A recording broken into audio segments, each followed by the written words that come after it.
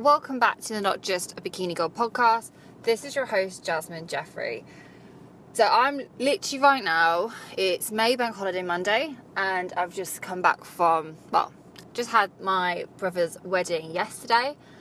And obviously weddings bring family together, they bring a lot of emotions together, and it's really made me look a lot about family, how that can impact you, and just the way you want to choose to live your life.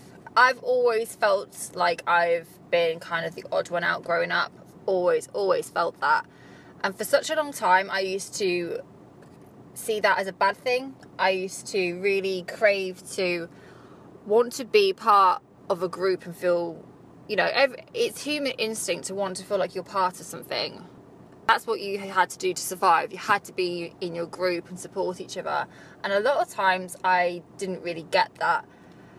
And I don't know, I've just been chatting to my mum right now, and it really made me see that, and especially when you do competing and you are a bodybuilder as such, you spend a lot of time alone and you spend a lot of time feeling ostracized sometimes.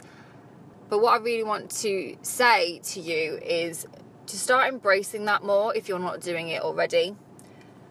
You learn a lot about this sport when you're doing everything by yourself, and you learn things about yourself that you didn't realise. And a few years ago I was very depressed. I used to drink a lot. Looking back now, when I was being this crazy party animal, it was very much to do with just masking a problem or problems or issues that I just wasn't wanting to face at that time.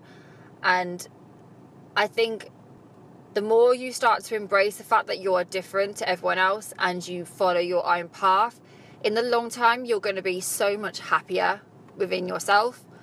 You do start to see more and more, the more you get into it and the more that you just embrace who you are, the quicker, I wouldn't say the quicker actually, over time, the more people will start to accept and actually start to, in some ways, look up to you and see you as that leader and see you as the person that can help them with whatever struggles that they're facing. It really showed a lot to me so a long story short, my grandma and granddad divorced a long time ago, and my mum and dad are just going through a divorce right now, and seeing through the generations how they tend to deal with it, people were very shocked yesterday because there was a lot that was said and gone on, and I wasn't upset. My brother wasn't really upset. We kind of just got on with it, and everyone was just very surprised and said, "Oh, you okay?" And sometimes I think you've just got to accept and see what you can control in your life and what you can't. And what you can't control, you shouldn't be spending so much time on it, because at the end of the day, it will eat you apart, and you've just got to follow what the hell you want to do and stay true to who you are. And so what if what you do is different to everyone else? So what if you think differently to everyone else? Embrace that and know that that is not a bad thing. Even if people give you weird reactions or weird responses, it's usually because you're going outside the status quo and you're going outside what is seen to be normal. And nothing is normal. Nothing is normal in this world. I think it really just shows that I think the more you give a crap about what other people think, you're not going to be as happy. Me and Joe are not doing the most conventional wedding, and the response I've been getting has been, "Oh, well, what's this person going to think? What's that person going to think?"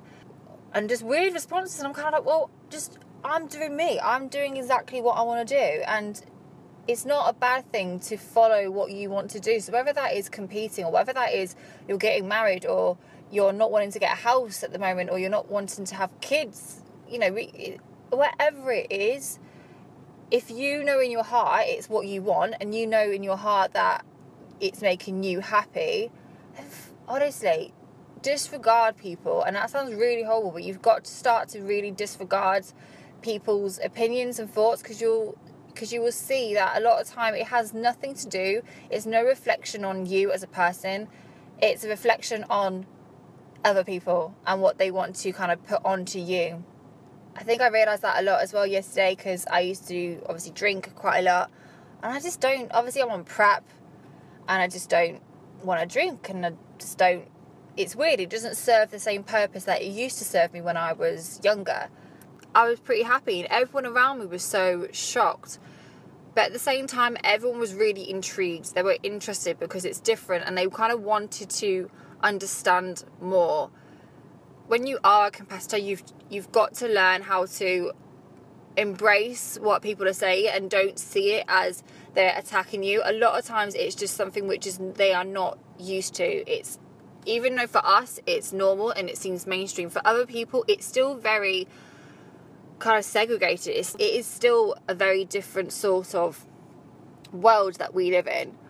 But over time, just do you, and in a few years or months, people will start to come around to it. I spent so much growing up hating the fact that I felt so different and hating the fact that people didn't really understand me. But that was probably because I didn't really know myself and I didn't really understand me at that point. I didn't really know what my path was. I didn't know where I wanted to go.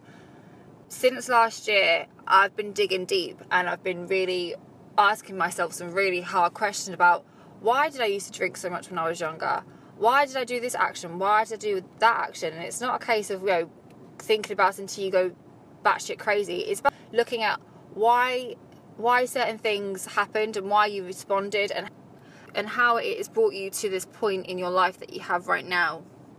It's hard when I see, for example, my dad is struggling with the divorce and seeing my mum.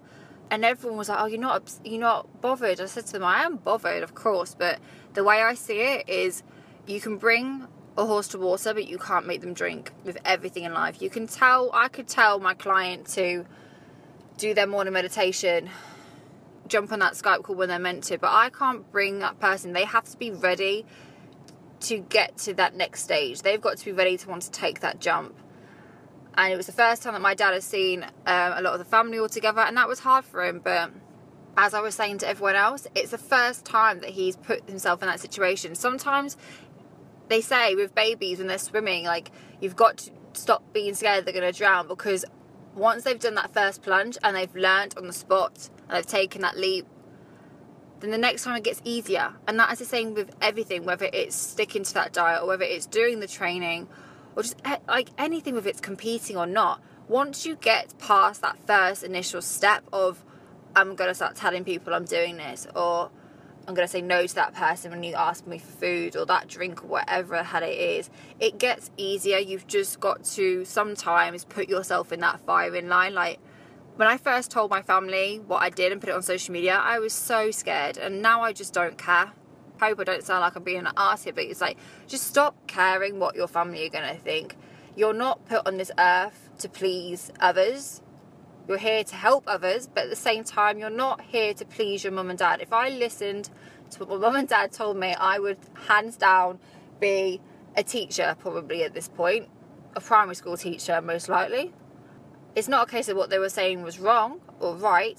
It was just what they wanted. And I think people really struggle with this because you look to your parents a lot and you look to other people around you for that kind of confirmation and that reassurance. And sometimes with competing, you won't get that reassurance until later on in life, which means that you've just got to really embrace giving yourself that reassurance and having that self-belief and confidence to be able to do it.